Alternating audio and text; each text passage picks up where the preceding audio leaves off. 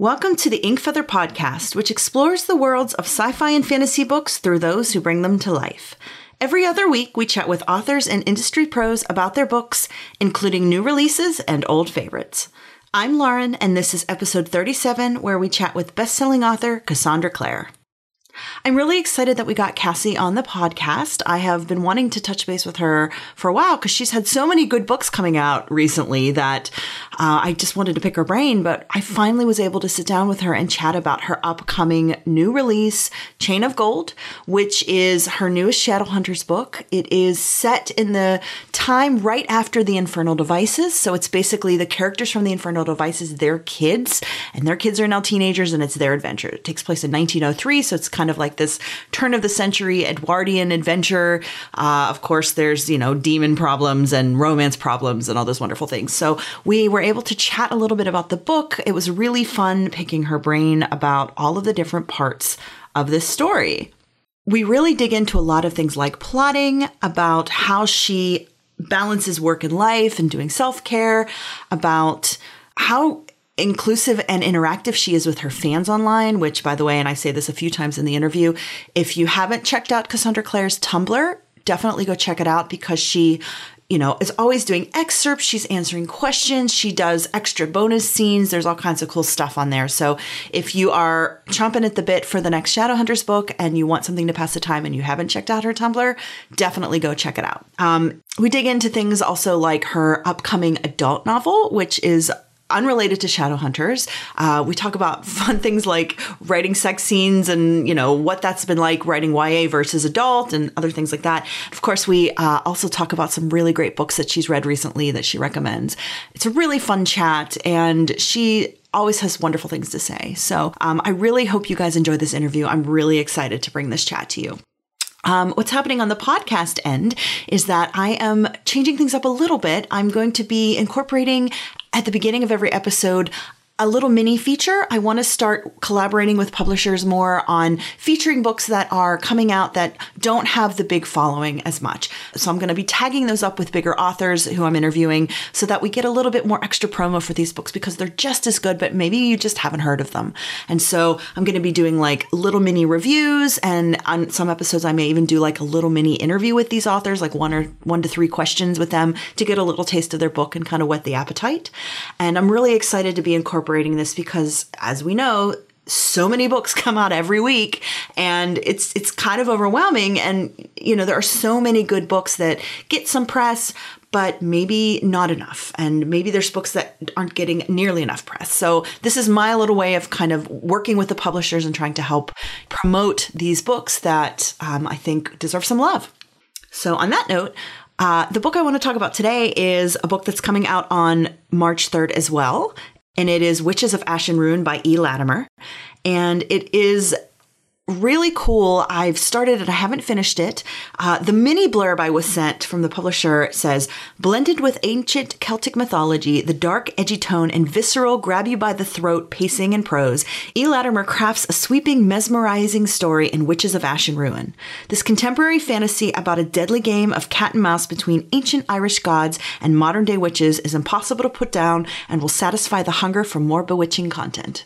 And honestly, it's been really fun to read because it's in multiple points of view, which is great. I enjoy that because you get a little insight into everybody's brain. And basically, it's in modern times, and we have kind of these two opposing main characters. The one, Dana, she's kind of the main character.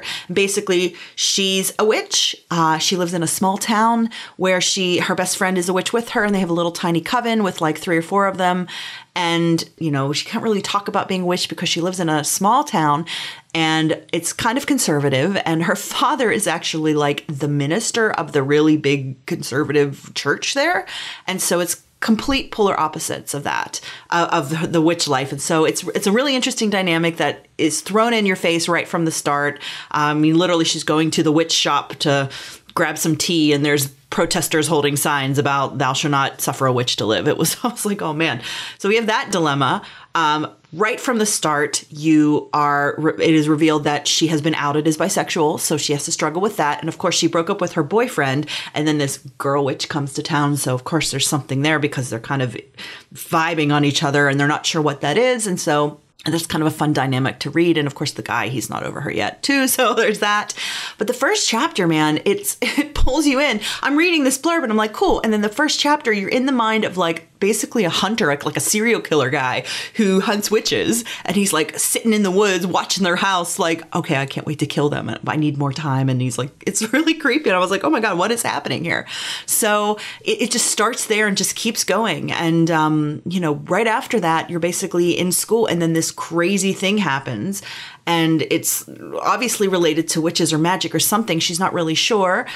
Dana's kind of trying to figure things out. So yeah. And then, of course, this other witch coven comes to town and it features this other girl and they're kind of on opposing sides, but they have to work together because they've all been getting these horrible premonitions. And yeah, it just kind of goes from there. And I've really been enjoying reading it. It's been fun to read, witch stuff. I haven't really done a lot of that lately. And it's been really fun to kind of see how the author has pitted these ideas against each other. And there's a lot on the table. Like I said, she's struggling with her sexuality and embarrassed. Her mother apparently has been living at like a church camp for a really long time and is finally coming back into town. So we don't know what that means because it's kind of a big deal. I guess she's only lived with her dad for so long. So that's happening. There's, of course, the witches and then the bad witches. But then there's this overarching what is happening. And obviously from the blurb, it's, contemporary fantasy cat and mouse game between ancient Irish gods and modern day witches. So obviously the gods are involved and they're doing something and it's really fun to kind of see the story unfold. So yeah, I'm really enjoying this and I think it is something that you guys might enjoy checking out. If you enjoy fantasy, if you enjoy modern fantasy, if you enjoy like a contemporary with fantasy twist, witchy stuff, gods against humans, I think all of those things are there and it's a pretty fast read. I've been, it hasn't been hard. I haven't had to slog through it. So yeah, you definitely should check it out. On my personal front, I am currently in Florida. I just got done with a trip in Redding, California. So luckily, cold Pennsylvania, I'm flitting around to these warm places. I was just in California photographing all these really fun high fantasy shoots with animals, which I cannot wait to reveal to people. And then now I'm on a vacation in Florida with my family, which has been really nice. But I've been able to get a lot of work done. We have a pool and we did the water boat in the Everglades, like the big fan boat. So that was really cool and got to see a lot of birds. It's been really nice. I've got a lot of reading done. I've got so many amazing books that I've been reading. And honestly, because of this interview, I fell down the Shadowhunter well, basically, because I've read most of the big books, but there's a lot that I had missed and I hadn't finished certain series.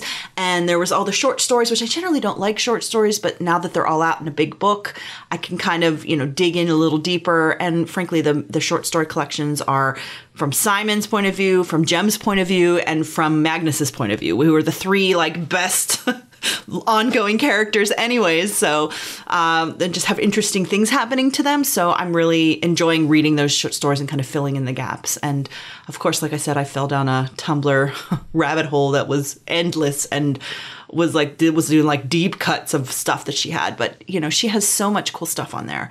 But yeah, that's basically what I've mainly been reading. I also got an early copy of Sarah J. Maas's upcoming adult book, the Crescent City book. And I'm really stoked to read that. I started it. It's a totally new fantasy world. It's urban fantasy. It's very dense in the sense that it's a lot of interesting things that are presented to us. So I'm reading it a little slower than I normally would. And of course, it's a big book because it's Sarah. So it's 800 pages, which is wonderful. So it's been really fun checking that out and getting a chance to read that. And there's just, my gosh, you guys know the to be read pile is endless. So I'm just trying to chip away and do a little combo of audiobook and regular book and short stories and regular big fat books. And yeah, but that's where I'm at with my reading. So before we jump into the interview, one last thing. For those of you listening right as this episode has been revealed, I was chatting with Cassie when I recorded with her the other day, and I was talking about doing a giveaway or if there was some swag. She has an amazing giveaway that she offered internationally. I'm going to post about it separately, so you have to find it because it's not going to run very long. It's only going to run for a couple of days because we want to get this out before the book comes out for those of you who are, fans and you're around the world. That way there's time for shipping and everything. So definitely check that out. And if you listen through the episode, at some point during the episode, there will be a bonus word that gives you a lot more entry points. And it's just kind of a way for me to know that you've listened to the episode, and I hope you enjoyed it. But if you're listening, listen for that, take note of that word, and then you can enter that and get a lot of extra entry points. So, and good luck. I can't wait to see who the winner is and be excited for you because it sounds amazing, this prize. I don't want to talk in too much detail about it right now. I will be posting pictures of it, but it's pretty great. So yeah, check it out. Okay, now on to the episode with Cassie. I hope you guys really enjoy it. Thanks for listening.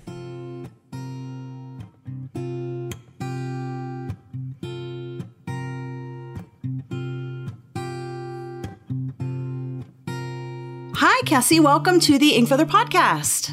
Hi, thanks for having me. I'm so excited to have you. We were just reminiscing, guys, listening. The last time we saw each other was probably a good 5+ years ago. Cassie was in my very first author charity calendar I got to photograph a bunch of authors, and she was one of them. It was really fun. Yes, I got to hold some flaming torches. It was pretty exciting. And they were actually on fire. They were my fire dancer friend lent them to me.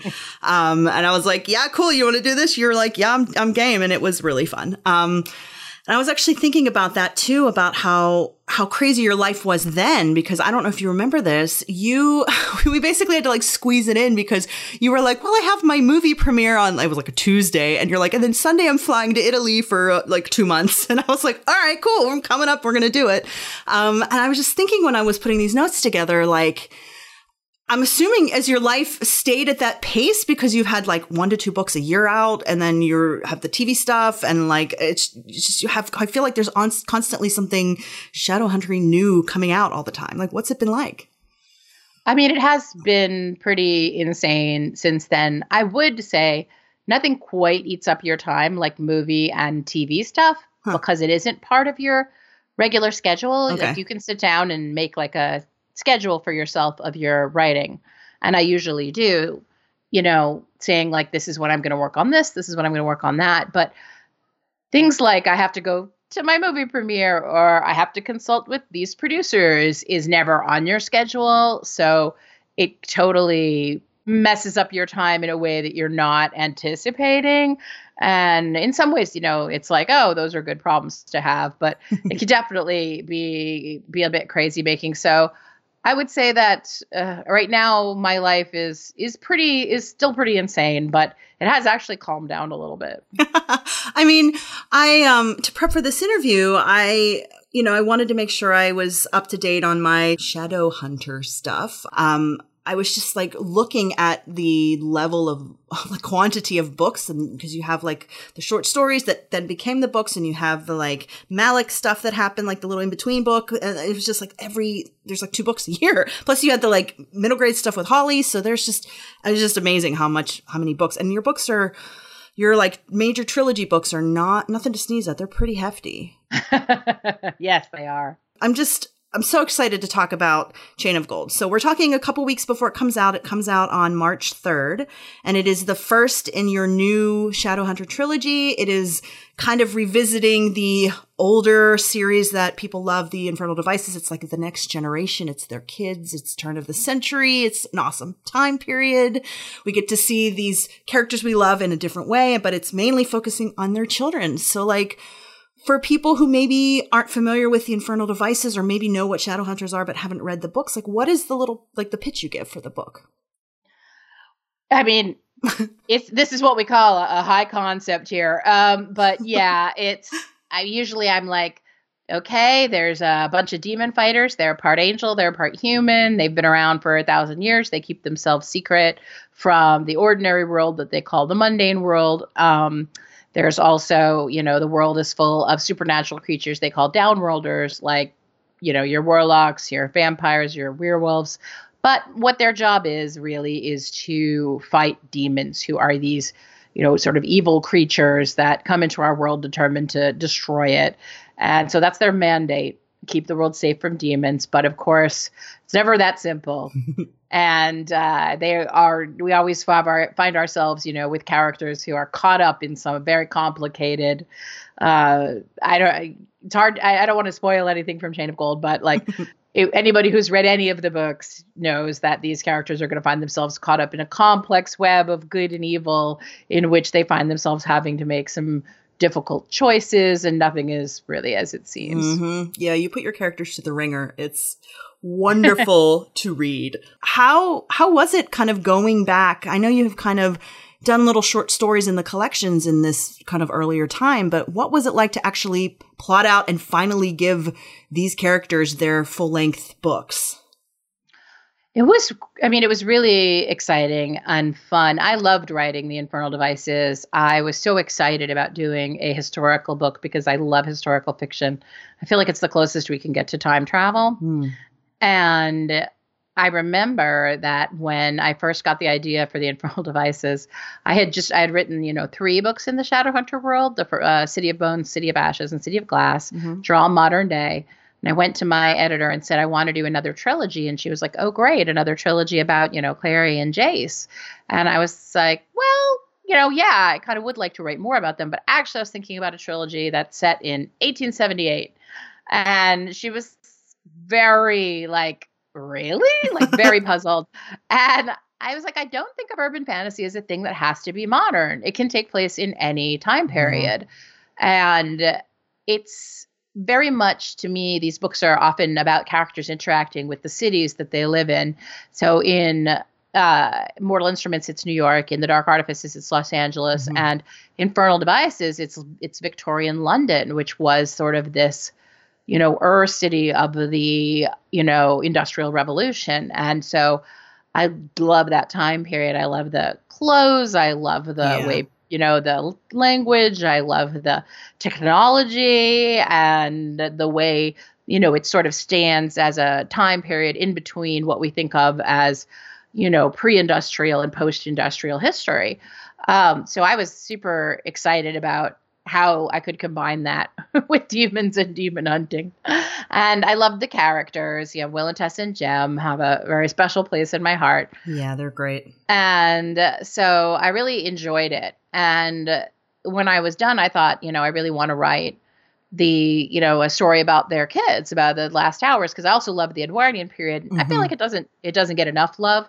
People tend to focus on the Regency or the Victorian period. Agreed. Yeah. Or they pop ahead to the war years, and there's actually this great time period, the Edwardian period, which, Art Nouveau was flourishing. They called it the Belle Epoque, the beautiful time, because it was between sort of the Industrial Revolution and the First World War that really changed everything. And so I really loved that time period. And so I had this, for me, usually what comes first is characters, and then the story kind of creates itself around the characters. So I had the ideas for, Cordelia, James, Lucy, Matthew, and they're the sort of core characters of The Last Hours. And it was an idea I had that really, when I went to work on this book, I realized I had written the beginning of it in 2014, and it had taken that long for me to be able to have enough time in my schedule to actually go back and finish the book.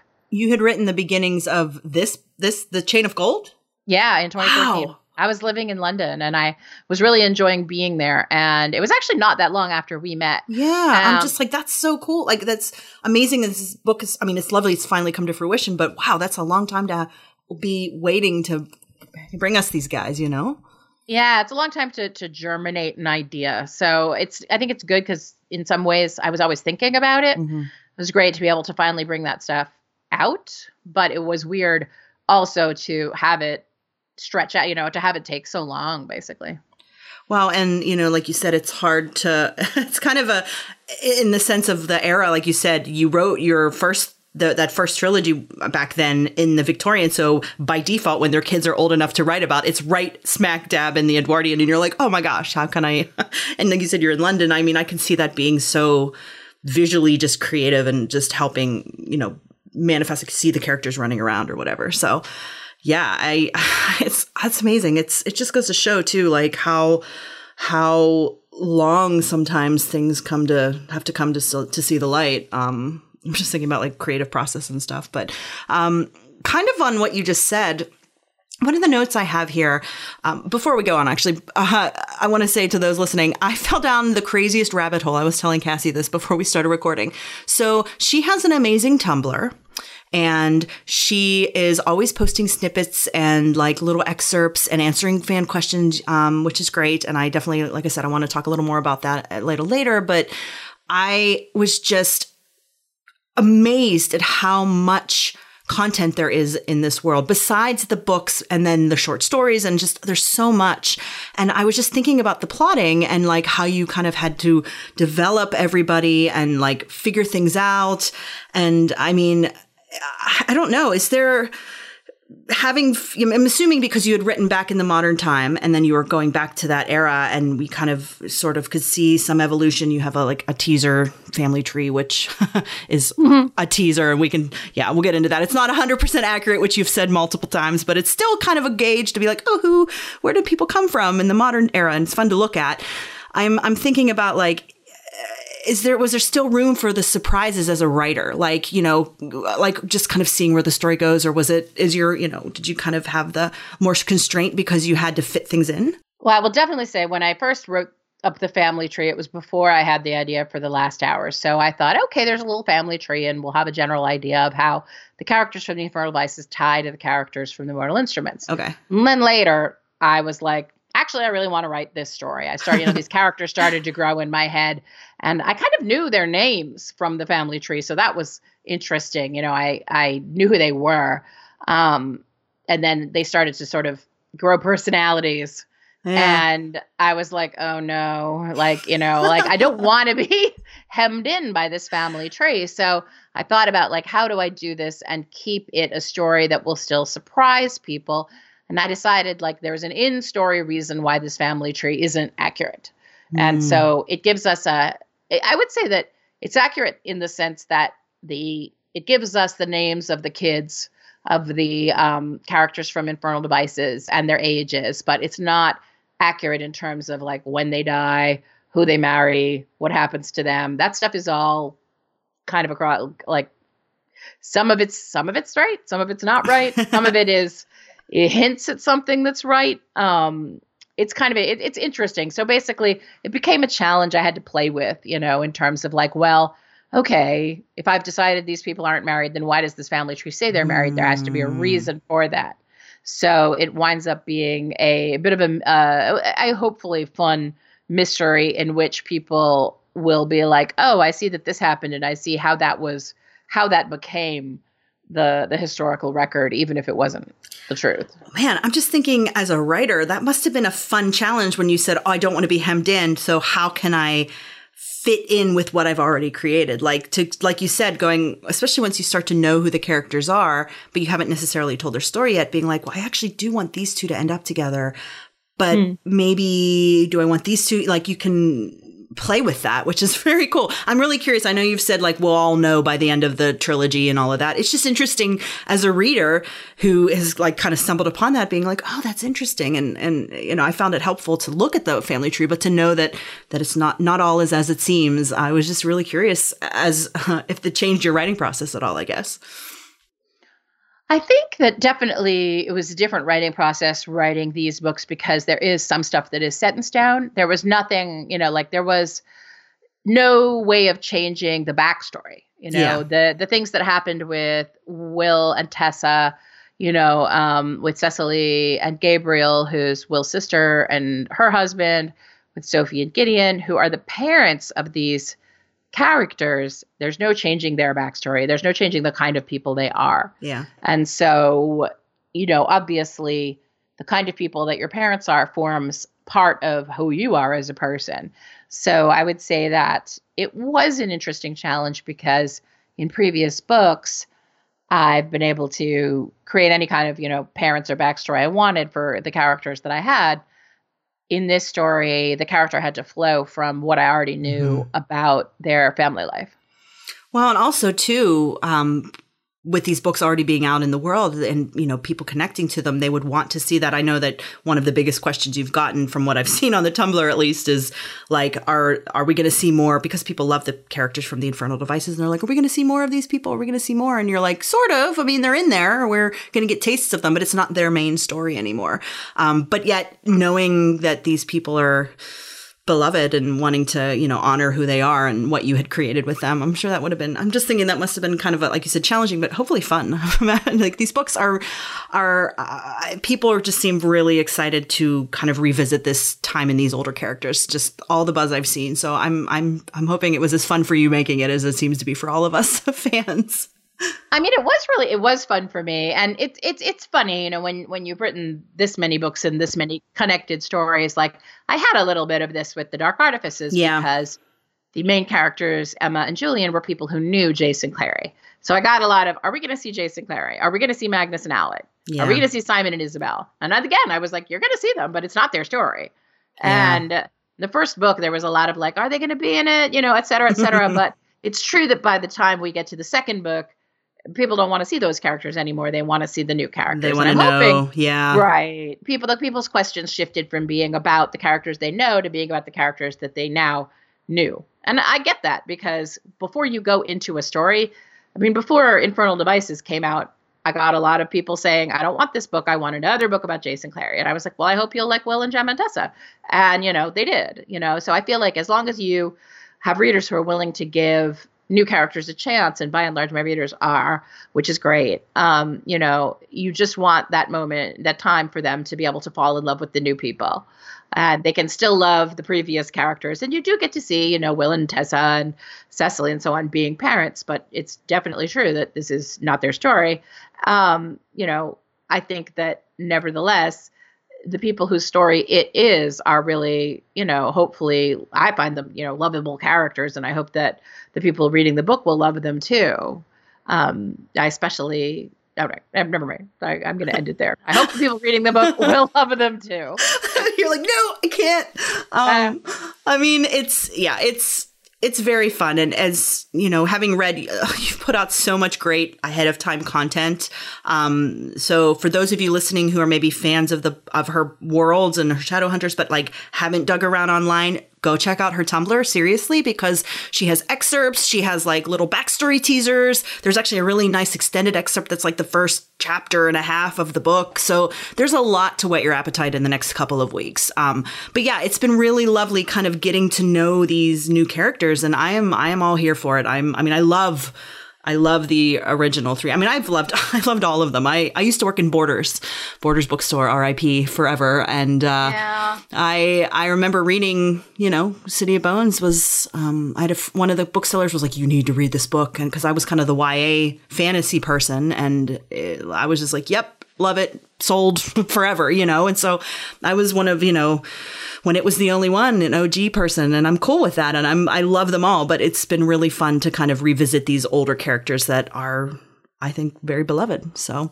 now I wanted to talk about kind of what I mentioned earlier about how you just really have been so gracious with your readers, and you provide, besides this content, you are constantly answering questions. And I just love that you do that, because seriously, I've actually sat and thought about it. And over the 10 years of interviewing authors that I've known, I don't know of one that is that consistently over the years replying to questions from fans. And it's just, it's wonderful. And I love that you do that. I guess I just wanted to like pick your brain on like the importance of that to you. And is it like a relief for you, or just to help people get more clarity, or is it just a way to connect with people? Or I don't know. I love that it's something that you do. I'd say it's a way to connect. It helps me clarify things in my mind. You know, sometimes when I'm, just, explaining to someone why something is the way it is, it helps me. Writing is, 50% instinct and 50%, plan. And so it helps me clarify the part of it that, is, a plan. They have a question about a character. Why did they do this thing? And I'm like, okay, well, here is why. It's about the character's personality and the kind of person they are and why they make these choices in these circumstances. And I think in a lot of ways, it's good for me to, say those things. By, saying them out loud, it helps me figure them out. And I think that it is also about connecting, like I remember when I was a kid and a teenager and I read books, I would have loved to be able to ask the author all the questions that I had. Yes. And so I want to be able to provide that opportunity as much as I can for people to be like, okay, your question is important, what you think is important, and I want to interact with it. I try to be careful not to tell people what to think. I want to say your reading is valid. I may not even be my reading, you believe Jace is a chicken salad sandwich. I want to respect that. I may not be my reading, but I want you to feel like the book that you have in your head belongs to you. But I can tell you my reading, and you can tell me yours, and we can kind of connect on that level. And I feel like that I would have really loved that. Yeah, you're absolutely right. I mean, that's one of the reasons I do the podcast. I love picking the brains of the creators of these books I love. Simple as that. It's just fun to have that conversation. And I just love that you, I guess, make yourself very accessible in that way, and providing all the extra content as well. So it's just really great. And speaking of that, it kind of gives you some room to play. I've noticed that you've gotten some, you're getting a little more explicit online. There's some good love scenes that are kind of not in the books that you've teased that I've stumbled across. I was like, man, this stuff is really good. It's kind of more rated R. It's a little more mature than general YA writing. Not that you shy away from things necessarily in the books, but you can kind of dig into that a little more intimately, not to say a funny word, but so to speak. Yeah, you can. And I just, it seems like a good creative space for you to kind of, visit those side stories as well, which is very cool for the reader. Yeah, it's interesting because it started, I was in Brazil and I was doing a tour there. I was really tired. And I got the idea that it would be fun to write a story about what happened with Jem and Tessa after the very end of Clockwork Princess, because we know that they, meet up again in the modern day. And I was like, well, what happened? So, I decided to write a story where we follow them back to their apartment where they, reconnect and get intimate, which they never had a chance to do before. And people really loved it. It's great. It really is a great story because it's sex and stuff, but it's also the intimacy level, the vulnerability of revisiting these characters that people were so emotionally connected to. It was such a nice treat, I thought, as a reader. I was like, man, it just felt like the postscript, Yeah, I think that, the best sexual sex scenes in books are about emotion.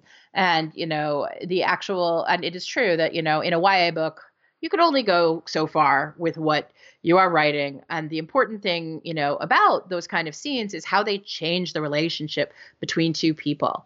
And it's often true that you can't get into that in immense detail and explicitness in a YA book. Doesn't really belong there, and it'll wind up getting your book moved out of the YA section, which is not something you necessarily want, and you want your readers who are, younger to feel comfortable reading.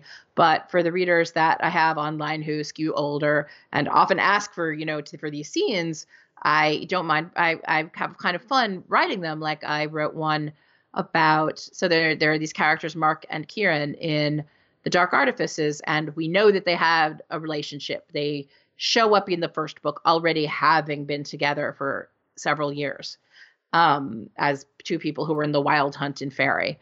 And I was like, well, what is the first time that their relationship changed from being platonic to being romantic? And so we don't get that moment in the books, but it was fun for me to pull it out and write it as an actual love scene, on Tumblr. And I feel like it did clarify some things about them for me. And again, that was one of the things I stumbled across in the past day or two when I was double checking that I had read all the fun backstory stuff for Chain of Gold, because you've written so much stuff. I was like, what is this? And then I was like, all right, I'm reading this immediately. And it was excellent. And it was just, again, it's about the intimacy, and it's about how they were both in love with each other and neither knew it. And it was great. But it was also very, like you said, passionate and beautiful, and also a little, wicked smiles and love. It was great. It is. It's just, I love that, you have this, I don't know, this extra content space. So I mean, like I said, between answering questions and providing stuff, I just think it's really great that you are connecting so much with your readers and your fans. It's great. It's fun. We have it's a good way to build a community, I feel like, and I like, being part of it while trying not to stick, myself in too much, because I want them to feel like they have the freedom to play around and say what they want without me watching. But, it's close to the book or the release of Chain of Gold. And so people's questions have been getting way more specific, that I can't answer because it's a big spoiler. So instead, every time I get a real spoilery question, I divert it to the topic of Pickles, the Kelpie who lives in the Devil Tavern in a big vat of gin. And so we have this long ongoing inside joke now in the fandom about Pickles and his life and his romances. Oh my gosh. I feel like, did I see a tarot card with him on it? I think in the scrolling, Cassandra Jean wrote one or drew one. I was like, is that like a Kelpie? I was scrolling. I was like, I don't know what that is. I'm coming back to that. And I didn't make it back. I begged her to do it because I was like, people need to see Pickles. It's really important. Oh my gosh, that's amazing. I love that so much. Hey everyone, I hope you're enjoying this interview with Cassie. I just wanted to plug really quickly my really cool Etsy store. It is literally called the Ink Feather Shop on Etsy. Cassie and I talk about the author calendar that she was in with me, where I got to photograph her for this charity calendar, and I have a lot of extra signed swag. So if you want a signed print of that photo of Cassie that she signed, I have them in my shop. I have them on bookmarks, and I have postcard sets, and I also have some book plates from some other authors. I don't have any for Cassie, but there's a bunch of other authors. They're all list authors. They're all New York Times bestsellers. They're all fantasy authors. So there's a lot of really cool options on there. So definitely check that out. Go to Etsy.com and check out the Ink Feather Shop. And before we go, I wanted to reveal the secret word for the entry for the giveaway. Again, the giveaway is only happening within the first few days of when I release this episode. So if you're listening it a little late, I apologize that you missed it, but we wanted to try to get the prize out before the book came out. So hopefully there's a winner can actually appreciate the book a little ahead of time. Okay. So the word is actually a person, a being, a sentient creature in a sense. That's really hilarious. And we talk a little bit about it in the interview. It is Pickles the Kelpie. So that's the phrase, Pickles or Pickles the Kelpie is what I want you to enter on the giveaway for those extra bonus points to tell me that you listened to this episode. And I do hope that you're enjoying it. Okay, now that that's all done, back to the interview. You're, kind of in alignment with this. I mean, it sounds like you're always writing, whether it's answering the questions or the side stories or obviously your books. And like I said, you have a lot coming out.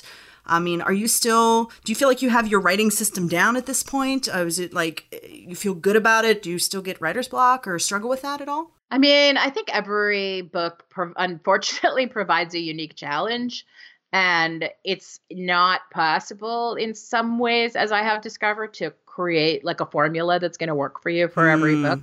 I think that there are definitely aspects of writing that I've, figured out work better for me. I'm definitely an outliner.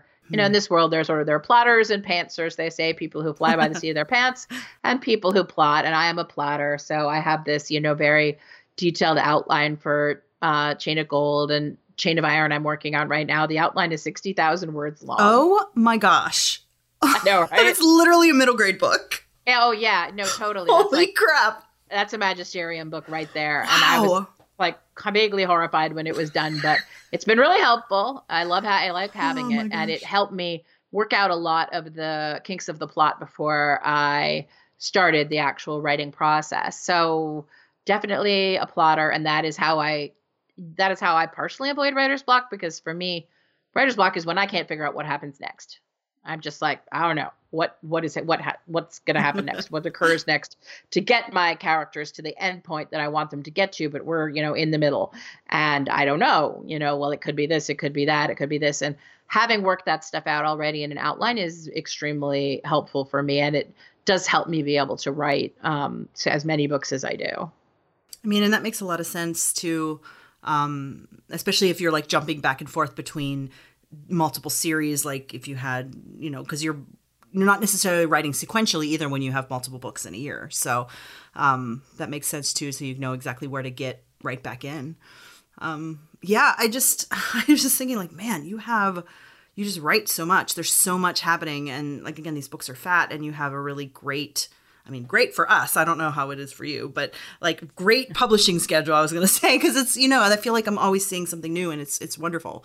But yeah, I could imagine that would be hard without an outline, especially because you, at this point, especially because there is so much that we know as readers. And it's like, even if it's in a time period or with characters that you haven't really developed, there's still, like you said, so much backstory and things that we know and little clues and all of that. So do you find that your work-life balance has been able to be maintained? Are you able to kind of take the self-care days when you need them or take the personal, you know, breaks that you need?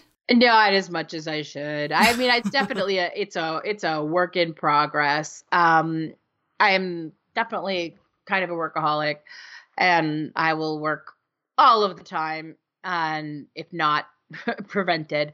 I think that definitely I had a complicated time last year when I've had endometriosis for most of my life. Yeah. And,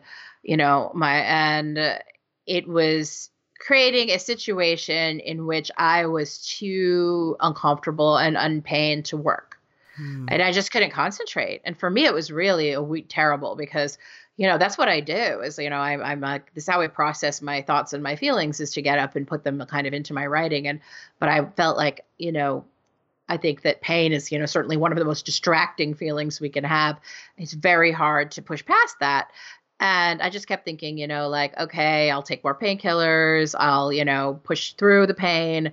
And finally, my friends that I work with every day, Holly Black and Kelly Link, were like, you have to actually do something because, you're not living a life that you can enjoy at all. Basically I was sort of like dragging myself up in the morning, working until I got exhausted and then crawling back upstairs and going right to bed. That was it.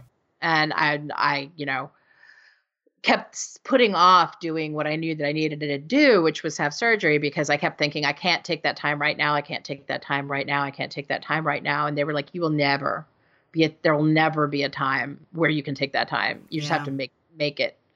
And so I think, my friends were incredibly helpful there. And I did wind up pushing back my books, which I hate doing. I don't like, delaying stuff, for my readers. But I really do think it was the right decision, because doing that meant that, now I feel better and I'm able to, give these books the attention that they deserve. And I'm not writing in a kind of fog. So I think that, as writers, it is important for us to remember to take that time that we need, look after our health. And, it is an odd thing that it's kind of specific to the kind of work that we do, but we do tend to get so much in our own heads, I think, and caught up in our imaginary worlds. But, we still have to live in these bodies. We're not brains in jars. So, I think that absolutely, making sure that you stay healthy is important. Taking time for your mental health is important. I always kind of liken it to, you have to put gas in your car. You're writing, you're driving your car.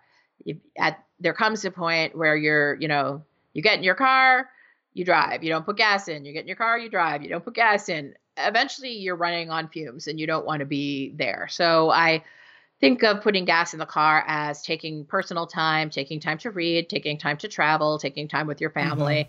So if Holly is exhausted, I'll be yelling at her put gas in your car. You have to put gas in your car. I mean, you're not wrong. I call it, I use the well analogy. It's very much the same idea of you have a finite amount of water in the well, and if you keep using it up, you have to fill the well. You have to, and I usually, it's usually, like you said, ways of either self-care or doing, creative tasks that, stimulate you, whether it's reading books or watching shows that you love or going to a museum or travel or whatever. Yeah. So you can't, like you said, we're not brains in jars, especially, as a creative, because it is a lot of it's all mental energy. I mean, it's just constantly focusing and, pouring out. And I can't even imagine how hard that must have been too when you were on meds, because just like you said, the foggy brain, it's just like, ugh, the worst.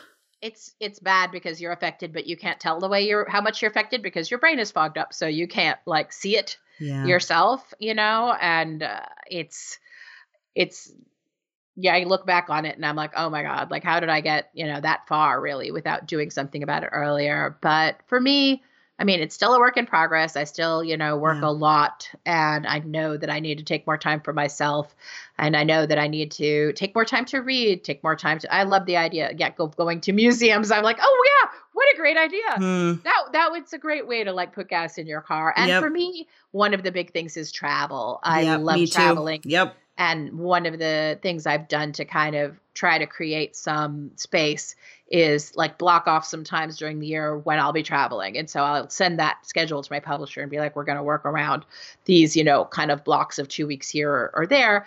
So my husband and I have been, we just got back from a trip to England. And then in December, we took a 3-week trip through Southeast Asia. That was amazing. And I really wonderful. Wow.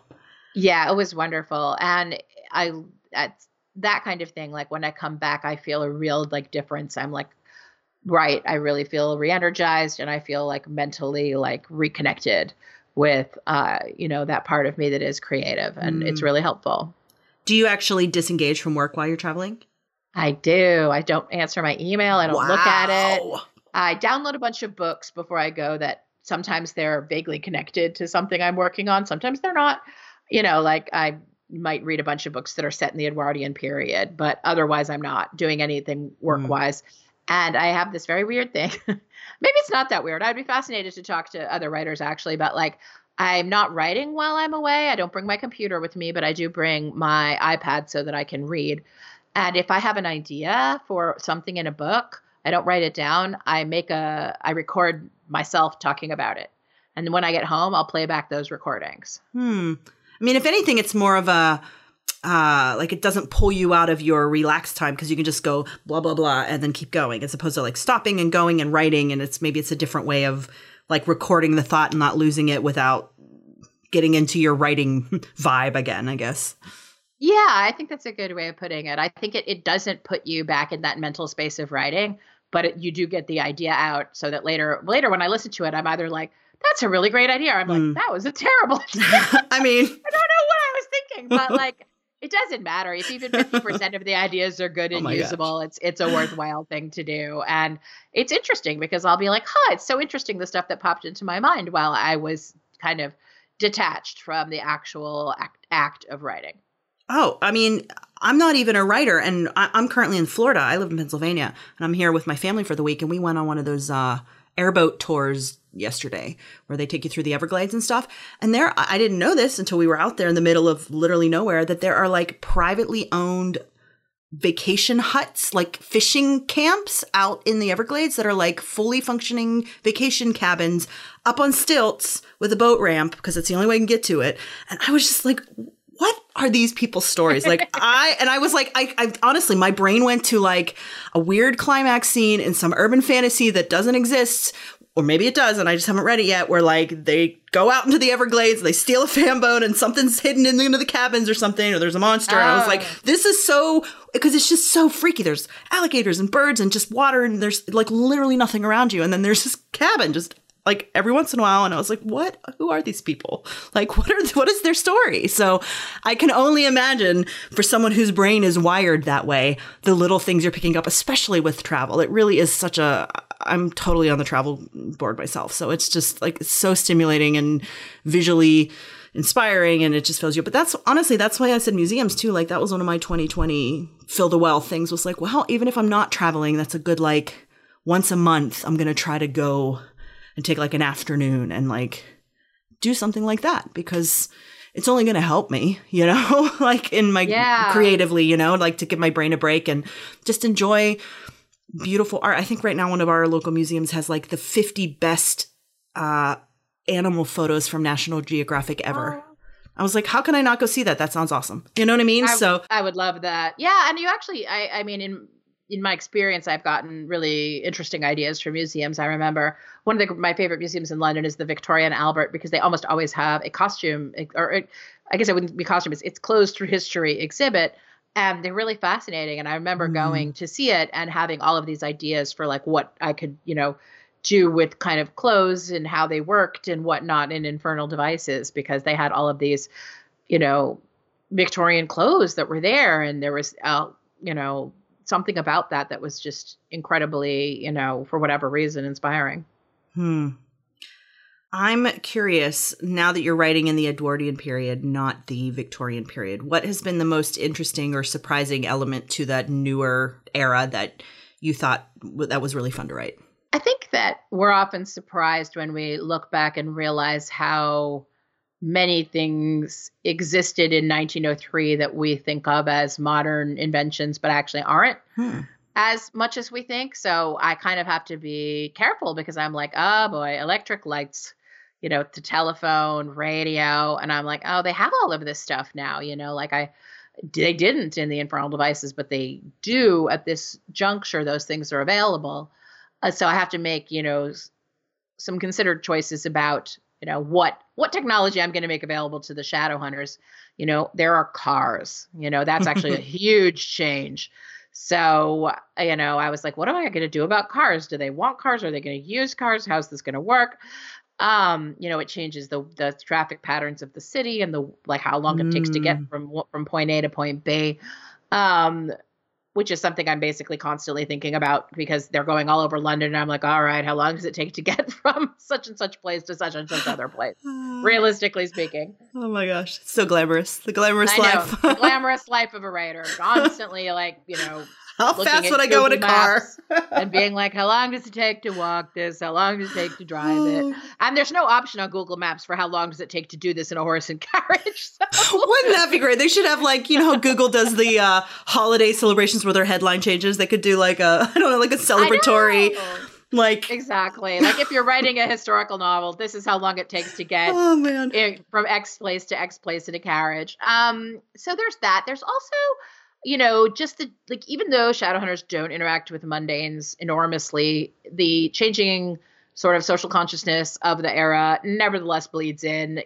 This is the era of suffragettes. They're beginning, women are beginning to demand the vote. This is the era of the Boer War, this really vicious fighting in South Africa that's going on, where the, English did not distinguish themselves particularly well, and there's war protests and things like that. And so they're still interacting with that stuff as it exists in the world around them, even though they are not, mundanes themselves. Shadowhunter women aren't seeking the vote because they have it, but nevertheless, they're seeing what is going on around them. And so I try to, include that. So because, creating the sense of a historical era is like creating your own world in a way. It's like high fantasy. Everything is in the details. What's the money? What's traffic like? What's the air quality, the weather, the transport, what railroads are working. There's a subway now. How does the subway system work? All of that. So, it's been, even though I did a ton of research for Infernal Devices, it's not been like I could rest on that research. I had to do a whole other layer of research about what's different now. Well, think about 20 years ago now. The turn of the century. I mean, again, they're weird to say because it's true, but it's literally our turn of the century. And, you and I grew up without computers. So I know. I was thinking about that the other day. How short of a time things can change. And we only got our first smartphones a decade ago. You know what I mean? It's very weird. I know. And I remember because the first person I knew who had an iPhone was Scott Westerfeld, who's a YA author. And he was like, look at my phone. And I was like, why would anybody want that? So clearly I have absolutely no ability to gauge what anybody wants, and should definitely not run any kind of technological company, because I was like, so what? Your phone does a bunch of stuff. That's completely pointless. And I was very wrong. So, but I was like, also your phone costs $600. So yes. No. I'm not going to get one of those. Meanwhile, I'm guessing you have one of those right now. We all do. Oh, yeah. Absolutely.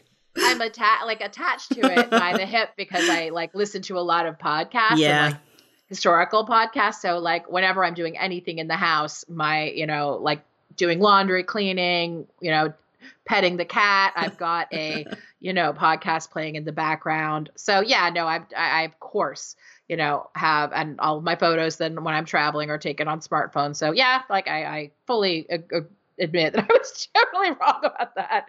But I also was thinking the other day, like I was remembering I had gotten a note, an email from a girl I went to college with. We were really good friends. And she was like, remember what we used to, even though we lived in the same dorm, we used to call each other every night and talk about what happened during the day. And I was like, oh yeah, that was really cute. And I thought we would just text now, but we didn't have cell phones. Like, and Absolutely. I started thinking, like, do I even remember how that worked? Like if my Barbara, my friend, was like somewhere on campus, did I know how to find her? And I was like, oh my God, I can't even, like, I have a difficulty connecting with like the me that lived in that time period. And I'm like, and you lived there, you were there. So I know. And I survived and it was fine. And I never felt like I was lacking anything either, So it's interesting to look back and think, how much our lives have been changed. Yeah. Even in the past 20 years. I think about that. Like when I was in high school, I had a crush on a guy who lived in another state. And so the long distance, my parents were very kind to me, but it was a big deal. Like, oh yeah, the long distance rate. I had a boyfriend who, when I lived in California, I lived in LA. He lived in the San Fernando Valley. It was not that far away, but it was still a long distance call. And my parents were always like, stop running the phone bill up. Yep, exactly. But going back to the other turn of the century and what you were saying, like with the suffragettes and the women, it just sparked a memory of me reading one of the short stories about Anna, who's one of the new characters that you kind of introduced us. And she's someone who is basically exploring her sexuality and challenging stereotypes between what is feminine and what is masculine. And I just love her to pieces. But in one of the bits you wrote too, you were talking about how like you had to honor her decisions, but use the verbiage of the time. So you're hoping people can connect with that. And it's like, you can't use contemporary language while talking about these things that were, that are more modern issues are more accepted now. And I just found that really interesting. Like, oh yeah, I never really thought about that. Like as you having to write that and like, these are these revolutionary things happening in this time, but yet how you approach it in a modern writing. I don't know. It just had me thinking about her specifically because she's, I don't know, such an interesting character and challenges those things, Yeah, I mean, Anna is a fascinating character to write, and I also love her. It has been a challenge to approach writing her character without the benefit of the words that we have now and needing to use the words that they had then in order to retain historical verisimilitude. So there is no words, really. I mean, Anna's a lesbian. She is, I think we would describe her now as genderqueer. She feels probably that she is on a spectrum of gender identity. But I have not thought about it a lot in terms of how she would identify now, because I know that there's no way that she can identify that way then. Yeah. So she has able to, consciously think, to herself, there are masculine parts of me and feminine parts of me, and I honor both of those, and that is, but she's not going to use she's not even going to use the word gender. She's not going to talk about it the way that we would talk about it.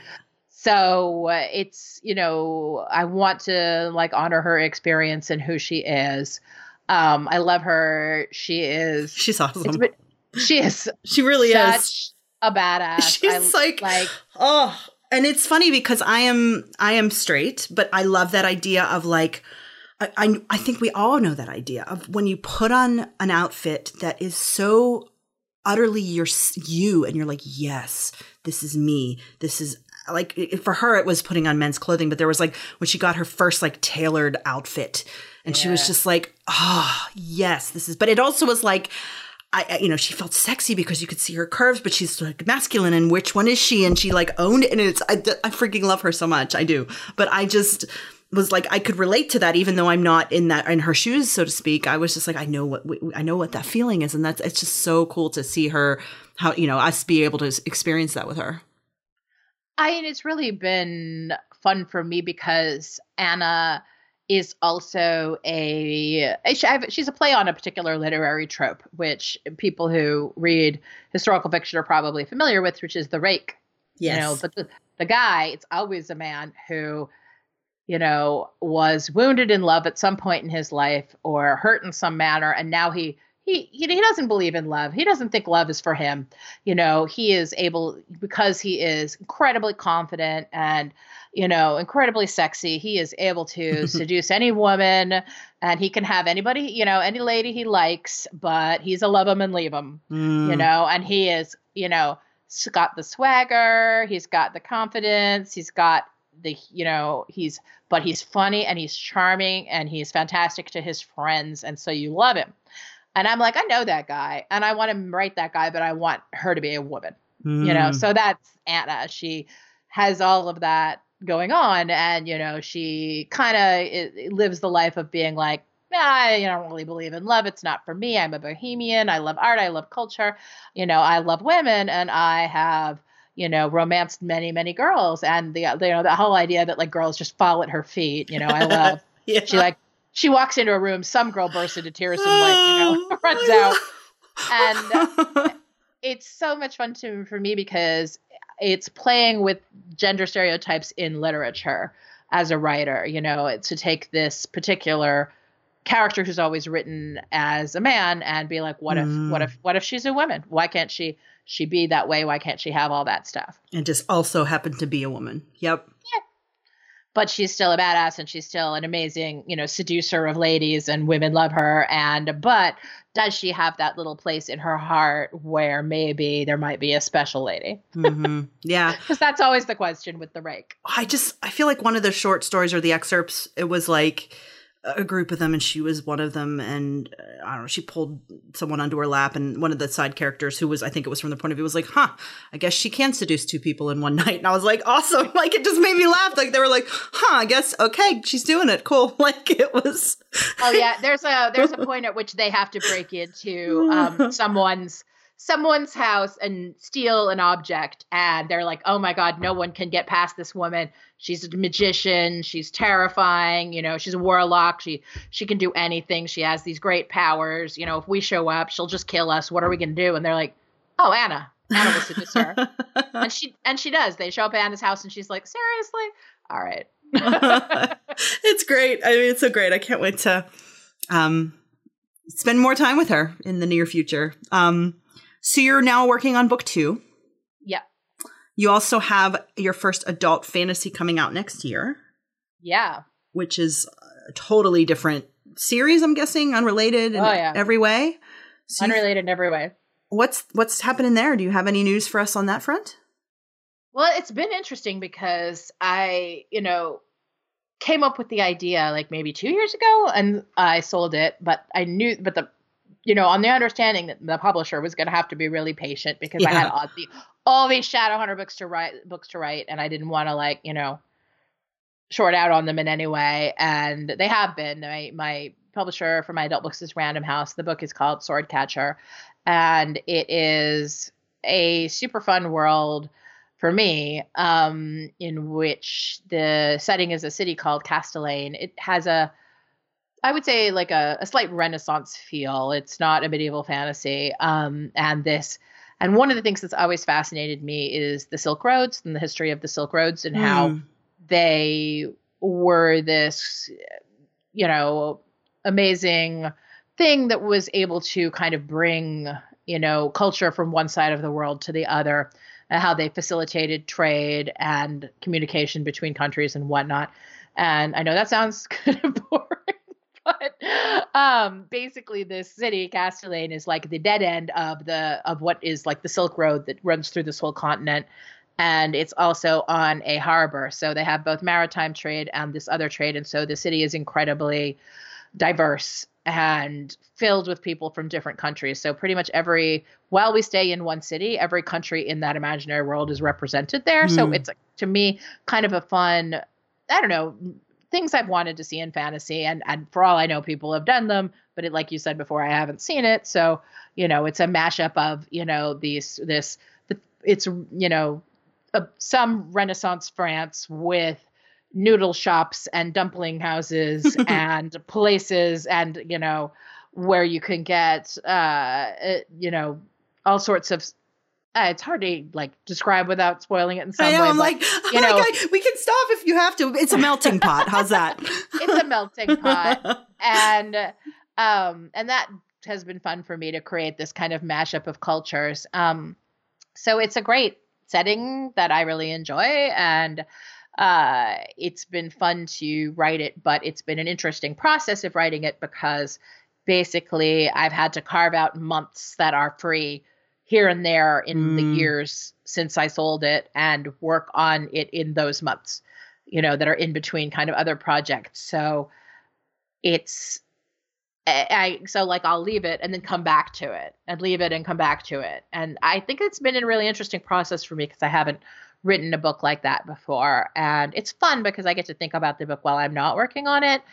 And I'll come back to it and be like, okay, I've had these ideas, these thoughts, this thing that I want to add, this other thing I want to change. And I'm really excited to actually finally be able to next year to get it out there, because I have written, Magisterium with Holly, which was different world, different magic system than Shadowhunters, but that was a co-written project. And so for me to, on my own, write something that's totally different is fun. I'm really excited to see how people respond. Well, and it's also middle grade versus full adult too. So like the mature options that you have in regards to, politics, sex, violence, all of those things, those more complex ideas that you can explore in an adult fantasy too. I'm sure that must have been fun. Yeah, it was really interesting because the characters, are older. And so they have a different set of, interests and feelings. They're not teenagers. Yeah. And so I think, when I wrote middle grade with Holly, I had to adjust down like to younger kids and be like, okay, their focus is different. What they care about is going to be different. Cal, when he's 11 years old, he's not going to be focused on whether or not he's got a girlfriend, but he's going to be way more focused on his family and his friends. And then, as you get older, different things come into your purview. With Swordcatcher, these are people who are way more focused. It's weird to describe it this way, but more focused on their work, their jobs, what they do. They all do different things. They're not, as opposed to the Shadowhunters, mostly do the same thing. But like, and in the Shadowhunters world, it's your destiny. You fight demons, but we're very aware that these kids are not adults. They're not in a place of getting a salary and having a family and mortgage, which admittedly is not something that I really wanted to focus on in Swordcatcher either. But in Swordcatcher, we have people who are like, okay, I'm one of them is a physician. She's a doctor. And she's like, how do I become the best doctor? How do I treat these various ailments using science and magic? And so for me, it's interesting to explore that aspect of being an adult, or being, these people are in their mostly early 20s, but, what does it mean to take that piece that isn't really what you're focusing on when you're younger and put it on focusing on what do I do and how does that define who I am? Wow, that's going to be fun to read. I love when authors go in different places as well, like different stories and different worlds, because it's fun to see writing style and connect with what you love, but also in a totally new and different way. So it'll be really fun. It sounds really interesting and cool. So I'm looking forward to it. I'm a big fantasy fan, so I'm like, yeah, I'm sold. But that sounds great. Also, I won't have to put the sex scenes on my Tumblr. That is true. Yeah.